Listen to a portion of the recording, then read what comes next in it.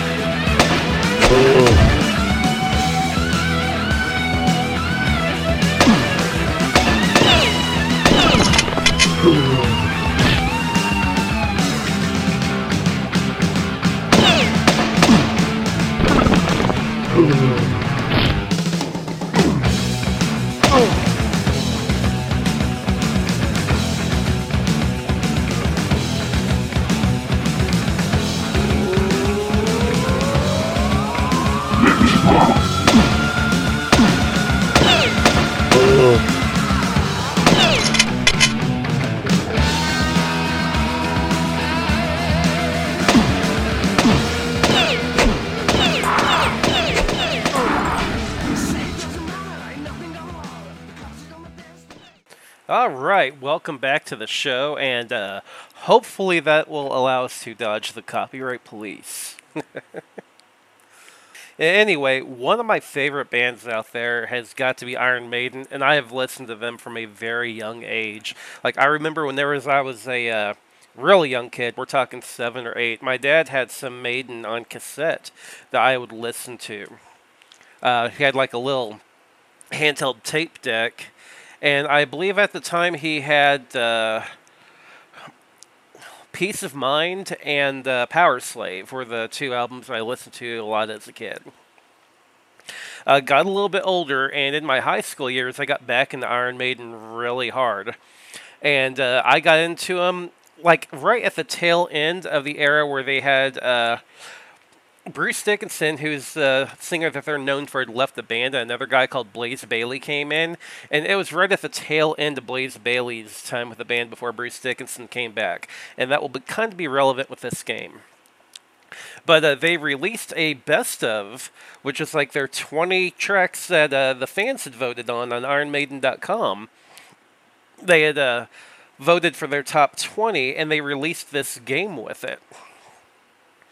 And it was actually fairly cheap. I think it was only $25 for the music and the game, which, I mean, the game at that point is just a bonus. But I already a huge fan of the band. I load up the game, and it plays a lot like Lethal Enforcers, like I said earlier, but dear God, this game is long, and this game is hard. It is ridiculously difficult. And the levels, like, it wouldn't be as bad if the levels weren't, like, incredibly long and overdrawn. Like, the second level has you in an insane asylum, and you'll spend 15 minutes in, like, the opening of this asylum, just like the first room. You get so tired of this blowing away the same enemies over and over and over again. The soundtrack is what saved the game for me. But I never made it beyond the fourth level. But let's backtrack a little bit. Your first level is the streets, and it's not too bad. I want to say you can get through it in maybe about 10 minutes or so. And there's a lot of, like, little nods and Easter eggs to stuff from the bands. Like, you'll pass over areas that are areas where the band had played in the early days, like the Ruskin Arms, I believe. I think you'll come across, like, a street sign for 22 Acacia Avenue, which is the name of one of the songs that they had. And initially, the first level feels a little long, but it's not horrible, right? But then you get to that second level, and it just drags on and on and on. But at the end of a level, you find Eddie, who's the mascot for the band, and in this game, you're supposed to be chasing after him. So the floor breaks out of a padded room he's in, and you end up in literal hell. And the level is not only hell, but it's hell to play as well, because it feels like it goes on forever. And by the end of it, you're low on health, you're low on lives, and you'll go into the fourth level, which is a graveyard. And I could never beat the graveyard level. The previous level had taken me down to so few resources that there's nothing I could do to get through that fourth level. That being said, there is a cheat, like a trainer, but I never got the trainer to work whenever I was a kid either. So we're going to fast forward to today now. You can't really find this game unless you find that original release, because it never got re-released or anything. But even if you find it, this game is a chore to get working. I spent a day or two. The way I eventually had to get it working was I installed a virtual machine for Windows 98 on my computer, ripped the game to an ISO, and then set up a virtual drive in the virtual machine in order to play the game. And it does work that way. Back in the day, the game had support for light guns. I think there's an ActLabs light gun that the game worked with. There's no way I could get that working now in this day and age, though. So, mouse control it is. Which is probably an easier way to play anyway, with as difficult as this game is. But I got it working, but the trainer still did not work. I did find the trainer online. There's an abandonware site that has the trainer. Couldn't get it working. Alright, no big deal. Still can't beat the fourth level. I tried for 3 days, I finally gave up. It's so disappointing because it's not a good game, yet the soundtrack is amazing. The graphics were kind of dated for the time, so they're really dated now. But they're kind of like a faux CG look. Like, it's CG, but it's like really, really low quality. This is something that you could possibly see on PS1, which is probably fitting for 1999. but it's really amateurish. There was an Aerosmith shooter game, Revolution X, and as much as I dislike Revolution X, I feel like Edge Hunter is a worse game. And they're really, really similar. They're like on-rail shooters. But Revolution X just, it holds your attention for a little bit longer. Although it does share one thing with Edge Hunter in the fact that they are both ridiculously difficult to play.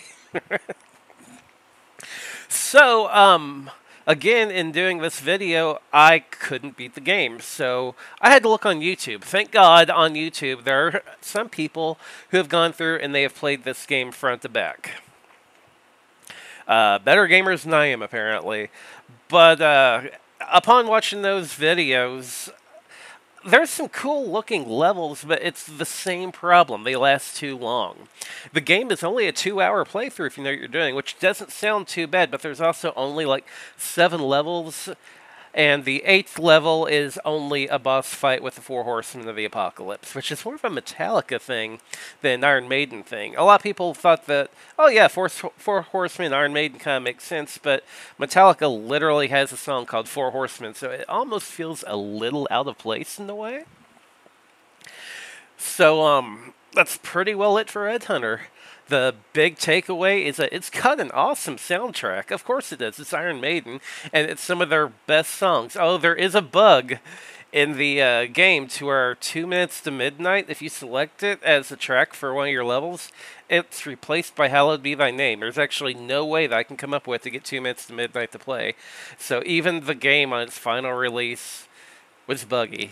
It's such a shame, too. So, in closing, if you're a big Iron Maiden fan, unfortunately, I have to recommend Legacy of the Beast. It is a pay-to-win game on iPhone and Android, but you get a lot more gameplay out of it than you will Edge Hunter. That being said, if you're interested in this band's history, or if you're just interested in music history in general, it's kind of a neat thing, because there's only a few video games based off of music acts that have come out. Like, back then, this is one of the few. Like, the only others I can think of was Kiss had one called Psycho Circus that I remember.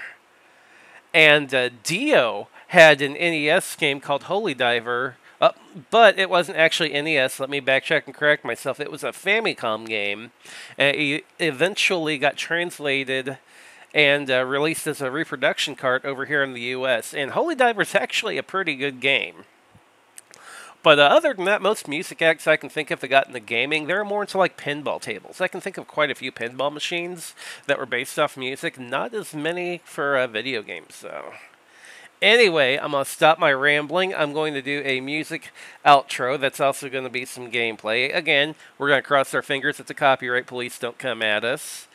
And, I'm playing a good game for the next episode because, dear God, between this one and Total Recall, it has been a trudge. But I really hope you're being entertained listening to these. And until next time, I'll see you in the next episode.